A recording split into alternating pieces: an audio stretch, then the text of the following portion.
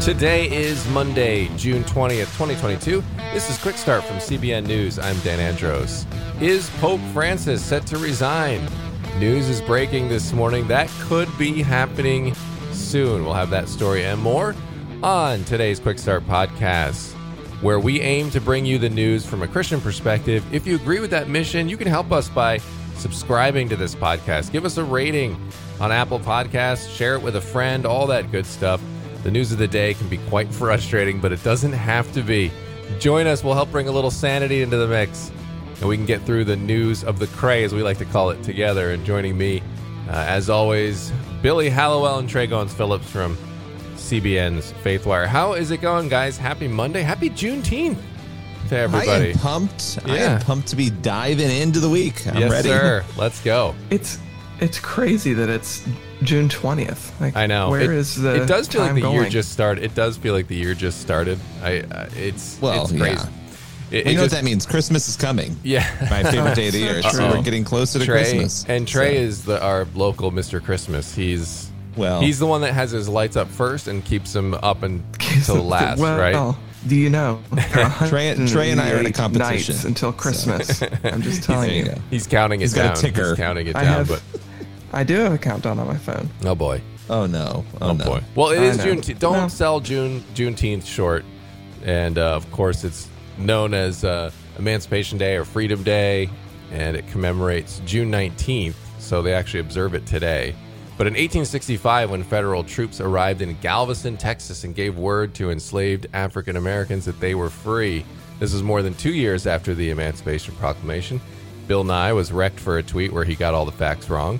And I just wanted to point that out, because when famous atheists get all the things wrong, it's just it's noteworthy to me, you know? So I'll just leave it there. But what else is coming up on the pod today, guys? What do we got? Well, we're going to be talking about Americans' belief in God plummeting, but we're going to dig into those details to look at the groups where it increased and decreased the most. And then the international body governing policy for Olympic swimming is making waves today, pun intended. Yeah. For banning some trans women from competing as women. So we'll get into that. Yeah, big hot button issue there. And on the main thing today, on the heels of Father Day weekend, Madison Seals is going to be taking a look at fatherhood and what happens when the dad isn't around. We're seeing some commonalities on several of these mass shootings, for example. This is a great report you do not want to miss. But up first today on the first thing, will Pope Francis be resigning soon? The Pope has postponed a trip to the Congo and South Sudan. He is citing knee pain for that. He also announced a consistory to name new cardinals during an August holiday. And he also has just been open about kind of health issues and things that he's been dealing with, some nerve pain, and that has fueled this speculation. And Megyn Kelly, formerly of Fox News, who has a Megyn Kelly podcast now, she just happened to be there on a family vacation. And she posted an update from the Vatican because she saw some unusual things going on. Here's a little bit about what she said. I'll tell you, inside the Vatican, moments ago, we saw a ton of cardinals, which our guide tells us is highly unusual. They're not used to seeing that. That's not normal. And moments earlier, when we were in the Sistine Chapel, a priest or a bishop, unclear, came in and gave us a blessing. Also highly unusual. What was he doing there? Why was he doing that? What did he know? But there's a lot of buzz going on right here. So news as we get it. So there you have it. Megyn Kelly on vacation, and she just is breaking news this morning. So there you have it from Megyn as well. But so a lot of rumors, there are reports out as well. And the Pope is 85 years old, guys. And this is all kind of extraordinary because popes don't often resign. Pope Benedict renounced his reign in 2013. But it's, as Billy, as you were saying, there's not a lot of popes running around. Usually they just kind of go until they pass away, and then that's that. But Pope Francis is 85, so he's getting up there. And this consistory thing is for August. Is kind of an unusual thing. It's not something that they do all the time, and so it's just fueling a lot of speculation, as Megyn was saying, and as reports are going around. But it's not a given, though, guys. According to some sources that were cited in different outlets, they said that in the Pope's entourage, the majority of people don't really believe in the possibility of him resigning. So we shall see. Time will tell, but that is big news breaking this morning. Yeah, that's interesting. I mean, you would technically have 3 popes then, 2 retired ones and, the new one floating around at the same time. Not something probably ever, maybe. No, I believe there was only one other time that a pope resigned before this latest one, right? So this would be the 3rd time. And so I don't think there had ever been a time where there were 3 living popes, but I could be wrong about that. Yeah, I mean, the job is just too tough. Like, we're gonna step back from this, but they're all still, like you said, they're all still alive. So that is interesting, to see what would that mean. I don't know. I just wonder what would that mean with the new pope then, because then would there be too many cooks in the kitchen? Would the other popes want to kind of weigh in? So spiritually, I don't know how that works as far as Catholic theology, right. but certainly interesting. They have Pope brunch together. Do they get together and just hang out and talk? That's like a small club of former presidents, right? They could get together. And then how do they travel around? Do they still get pushed around in the Pope cart thing where they're elevated up with their hats? Yeah, the Pope mobile. Do they still get to do that once they're done? I don't know. Yeah, a lot of questions, but it is interesting. Obviously, people are interested in this sort of thing, even if you're not Catholic. People obviously are interested in this. It's sort of like the monarchs. People are fascinated with the royal family. And I mean, I'm not in that boat, but I know a lot of people are, and so it is fascinating to watch. But big news nonetheless. And of course, we'll keep an eye on that for you as news becomes available. And speaking of just issues of faith, guys, belief in God at the lowest it's ever been. But a look under the hood of these numbers has some telling info. Yeah, so we've got a cultural crisis afoot, obviously, and so it's not entirely shocking to see these Gallup numbers coming out. Gallup, since 1944, so really long time, has been measuring how many Americans believe in God, what percentage of the country, and right now, in 2022, it is at 81%. That is the lowest ever recorded among Americans. So just 8 in 10 Americans saying they believe in God. And this is notable because it's down from 87% in 2017. So you've got a 6 percentage point dip. It was 92% in 2011. So a lot of what we're feeling is happening in the numbers here, right? In terms of changes in American culture, 17% saying they do not believe in God. So pretty notable numbers, and they've made headlines, these proportions. But what's really interesting is when you dig under the hood, when you look at the other things, what are the subgroups doing? And so let's just talk about the 2 groups that have been virtually unchanged. Now, there are just 2 of them: conservatives and people who are married. So it's really interesting because if you look at the data from 2013 to 2017, 89% of U.S. married adults said they believed in God, and that was still at 88%. It went down 1 percentage point, so that's not statistically significant in 2022. So being married, somehow those people, the perspective on God has not changed. And then 95% of conservatives say that they believe in God, and that was the case in 2013 to 2017. It's still 94% in 2022. That is notable. Married conservative. On the flip side, who's driving this decrease, right? I mean, that's the big question. And when you look at 3 specific groups, these are the groups where it has plummeted the most, belief in God. Liberals, 62%. They are the least likely cohort to believe in God. That number, that 62%, is down 11%. And then if you look at Democrats, 72% of Democrats say that they believe in God. That is the biggest decrease, though. If you go back to 2013 to 2017, they have had a 12-point decrease. And then also young people. So this is not shocking. Young people between the ages of 18 and 29, they declined from 78% to 68%. But really, it looks like Democrats and liberals and young people, those are the 3 groups that are driving this decrease in belief in God. And of course, these numbers come as the country is grappling with violence and epidemics of suicide and overdoses. I mean, go down the line, the country is in crisis, and we're watching this belief in the Almighty really wither away at the same time.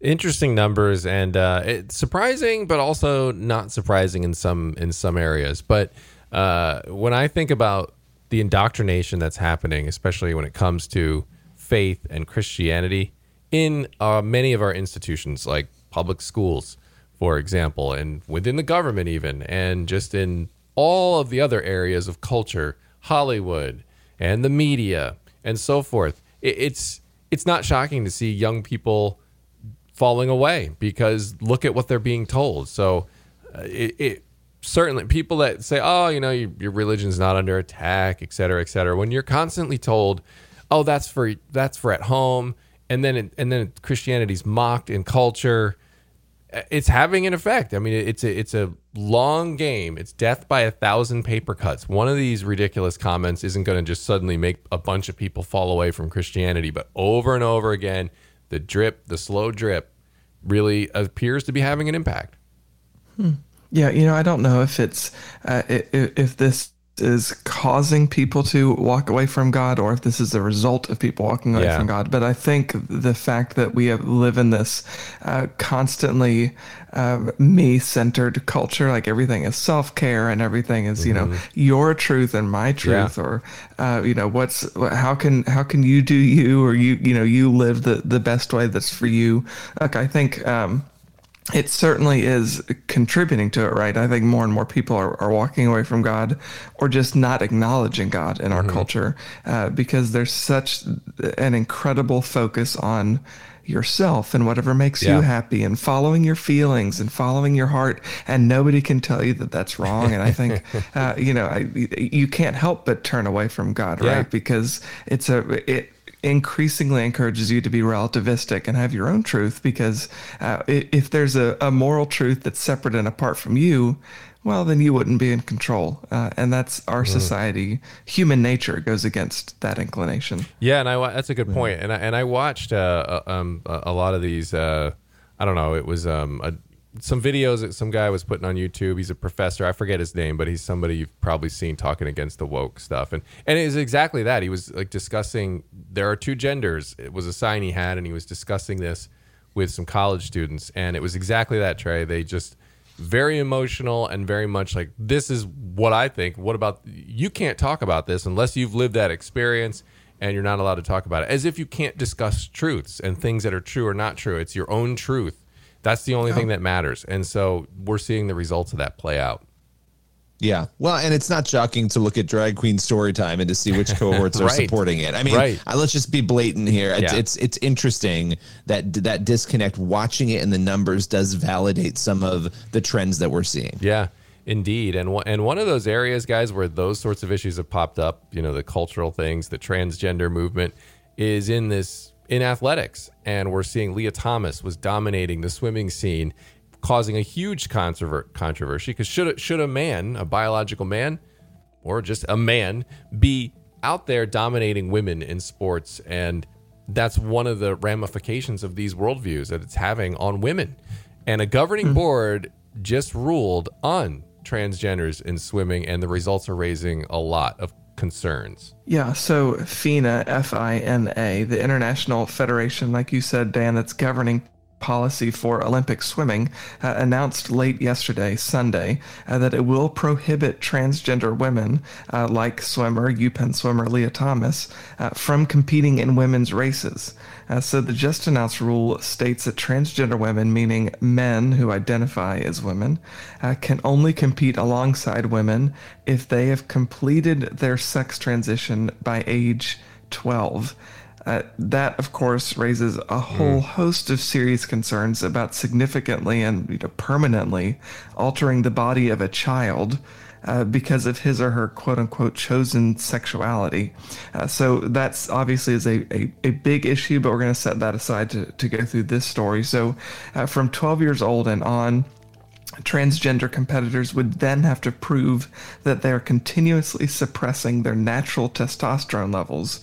The task force that was commissioned with determining whether transgender women ought to be allowed to compete as women ultimately decided that women, that is natural-born women, I know that's getting kind of confusing here, but real women simply cannot compete against anyone who went through male puberty because they'll have an inalterable level of higher testosterone, which would give them physical advantages naturally.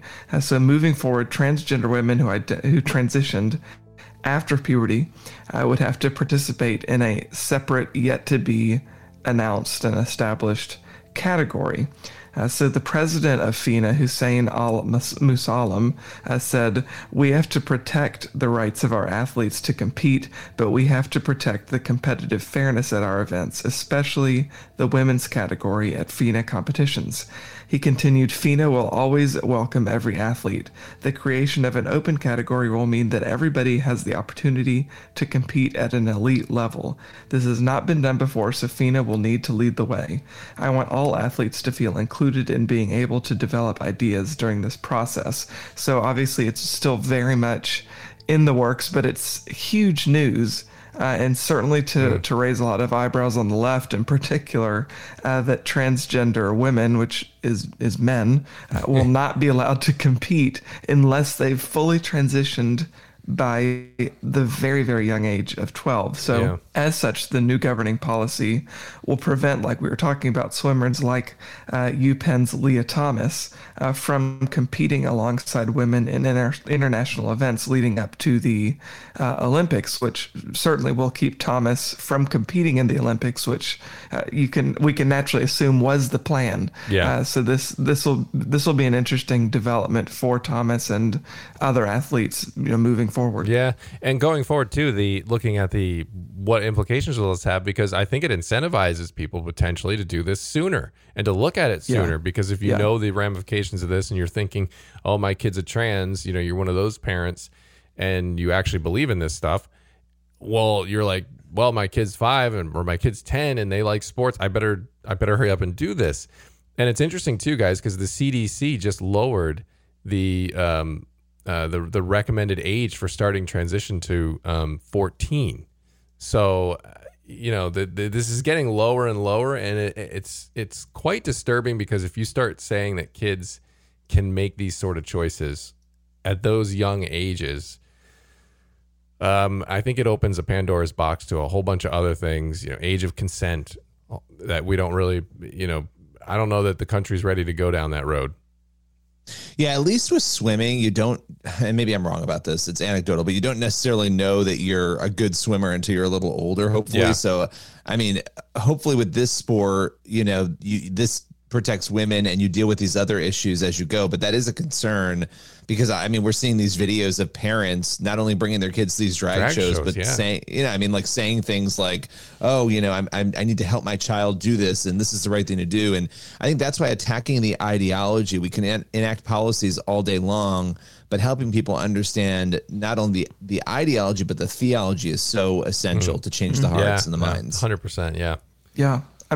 Setting aside that very, very, very big concern, and it is a big concern, this is a victory, which who even knew we would need this kind of a victory, right? But this is a victory for real women. So there is a silver lining there, a little bit of good news in this policy. Indeed. All right. Well, we're coming off of Father's Day weekend, guys, and I hope everyone had a great one, celebrating their dads or celebrating being a dad, one or the other. And Madison Seals took a look at the troubling impact that a lack of fathers is having on a whole bunch of areas in our society right now, including mass shootings. She discussed that and more on today's Main Thing.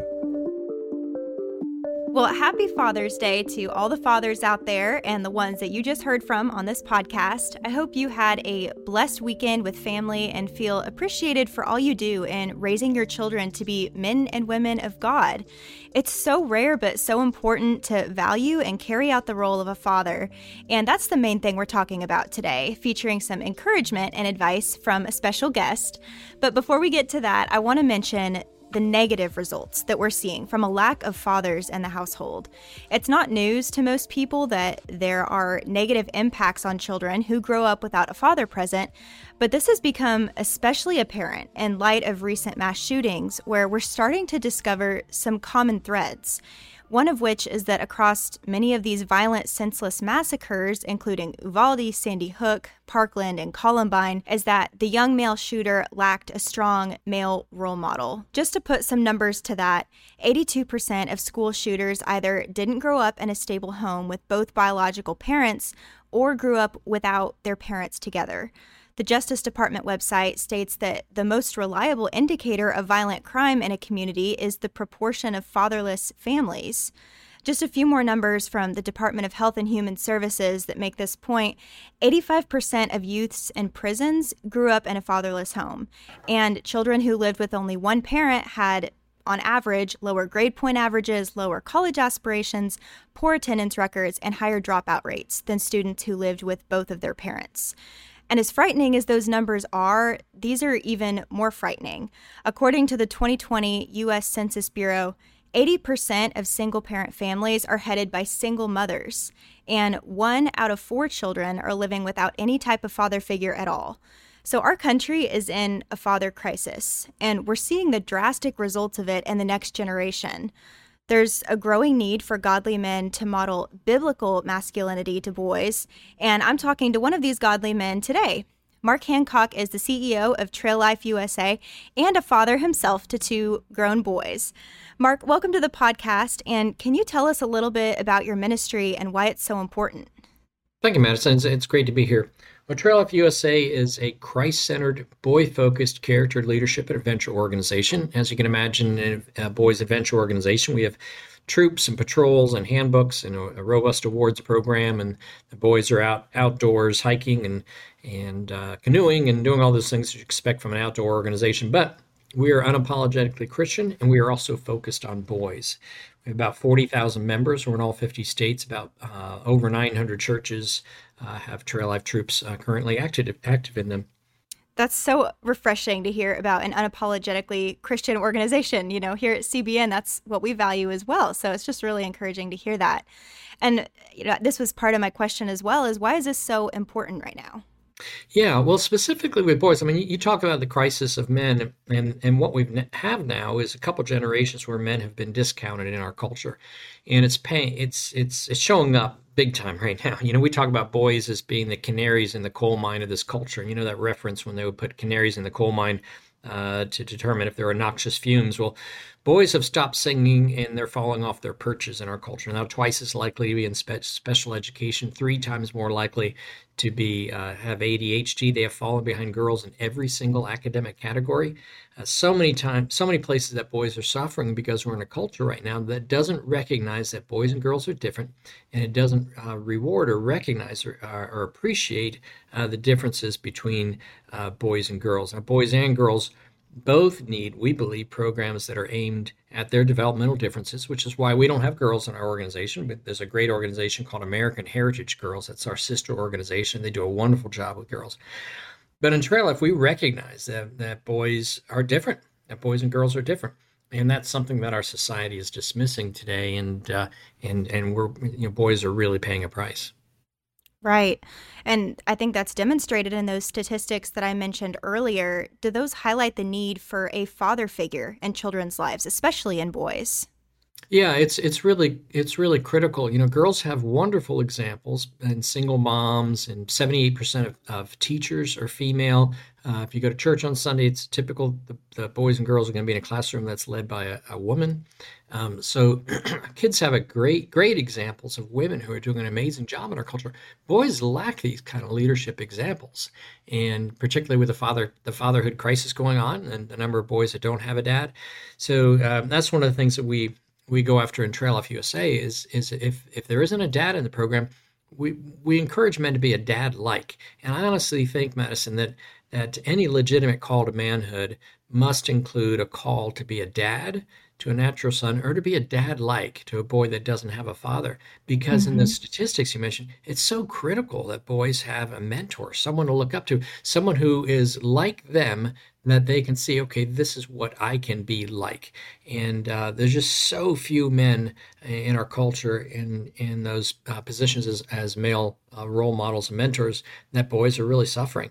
So in Trail Life, that's one of the reasons that we're male-centric, is beyond a certain age, all of the boys the troop contact is all men, because we don't believe that you could build godly men without godly men. And so we surround the boys with godly men so they can grow into godly men.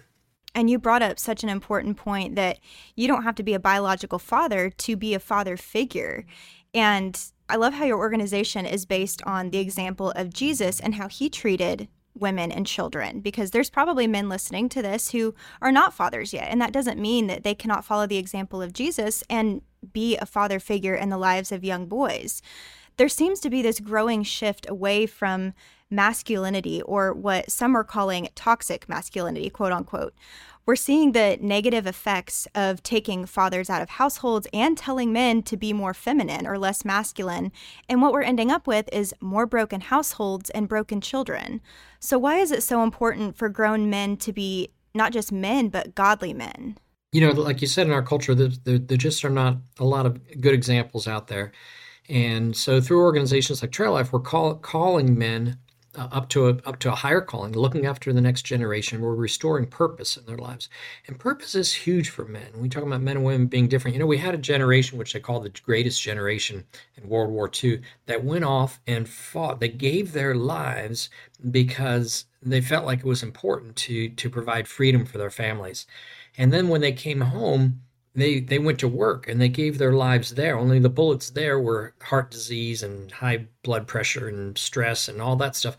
But they gladly did that because they understood that they found their identity in that purpose of serving their families that way. But in our culture today, because it's so blurred, men are not recognized, they're not given that identity or that appreciation for their ability to take risk and do competitive things. In fact, we removed risk from a lot of our culture. In our schools, a lot of them don't allow tag anymore because it hurts people's feelings. Things like that. We're raising a generation that I call them as unproductive narcissists. They're unproductive because we don't expect anything of them, and they're narcissists because we haven't allowed them to fail. And men need that opportunity to try something hard and succeed, or to try something hard and fail and get up and try it again. And that's so critical to the development of men in our culture, and particularly godly men in our culture. When we look through Scripture, we see men who are called out of the most unusual circumstances and really didn't believe that they had what it took. But in partnership with God, co-laboring with Jesus, they were able to do amazing things. Men like Moses or Gideon or David, or these guys who came out of nowhere.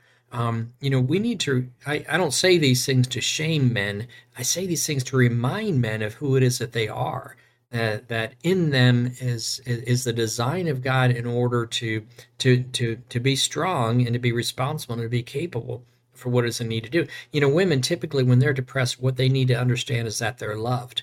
But men, when they're depressed, they need to understand that they still have power, that they can have power over their emotions, they can have power over their circumstances, and those sorts of things. But we tend to treat men like women, and so we're missing the opportunity to call men into action. Big godly purpose, big kingdom business of raising the next generation and pouring into them and turning this next generation around. Amen. It's such an inspiring call to the powerful role of fatherhood that God designed for us, that God designed for children to grow up around. And it's an inspiring biblical call to manhood on this Father's Day weekend, but not just this weekend, of course, all the time. Yeah, the role of a father in a family, the role of a father in the church, the role of father in the culture cannot be underestimated. But we're now going through a couple generations of the discounting of that role, and it's showing itself. But we have to remember who we are, and as men, we need to stand up. If we don't have natural sons, we need to find a place to go serve boys who are without fathers. Amen. Well, thank you for the work that you do through Trail Life, and happy Father's Day to you as well. Thank you, Madison. It's been my pleasure to be here with you. All right, Madison, thank you so much for that fantastic report. And we're all happy to celebrate dads and being a dad and celebrating our dads. Good stuff there. So, all right, guys, we have time for one last thing today. And while it's an overall sad story, there was a shooting at an Alabama church. Just horrific that it left 3 older worshipers dead. A horrible story. But there was a hero involved. This is incredible. When you look at the mugshot of the gentleman who... I shouldn't call him a gentleman, of the dirtbag who shot these people. He has a huge black eye, and a 70-something-year-old worshiper who was not shot but was there stopped the attacker with a folding chair and just whacked him in the face with it and ended up actually disarming him. So incredible heroics there in the face of a horrible situation. Yeah, I mean, man, a folding chair is, first of all, that's a rough tool and a bold thing for an old individual to get up and do that. So props to people who are willing to stand up and fight. Well, anybody who grew up in church knows we've been putting away those folding chairs for years. Yes. So to know that they have they're a good weapon. He probably knows his way around those chairs. So that's good. Yeah, absolutely. And obviously prayers up to that church community and those families there. A horrible tragedy, but good to see just incredible selfless action there on the part of that one worshiper. So prayers there. But that's all the time we have for today. As always, go ahead on over to cbnnews.com, faithwire.com for more news from a Christian perspective. Don't forget to subscribe to the Quick Start Podcast. God bless. We'll see you back here tomorrow.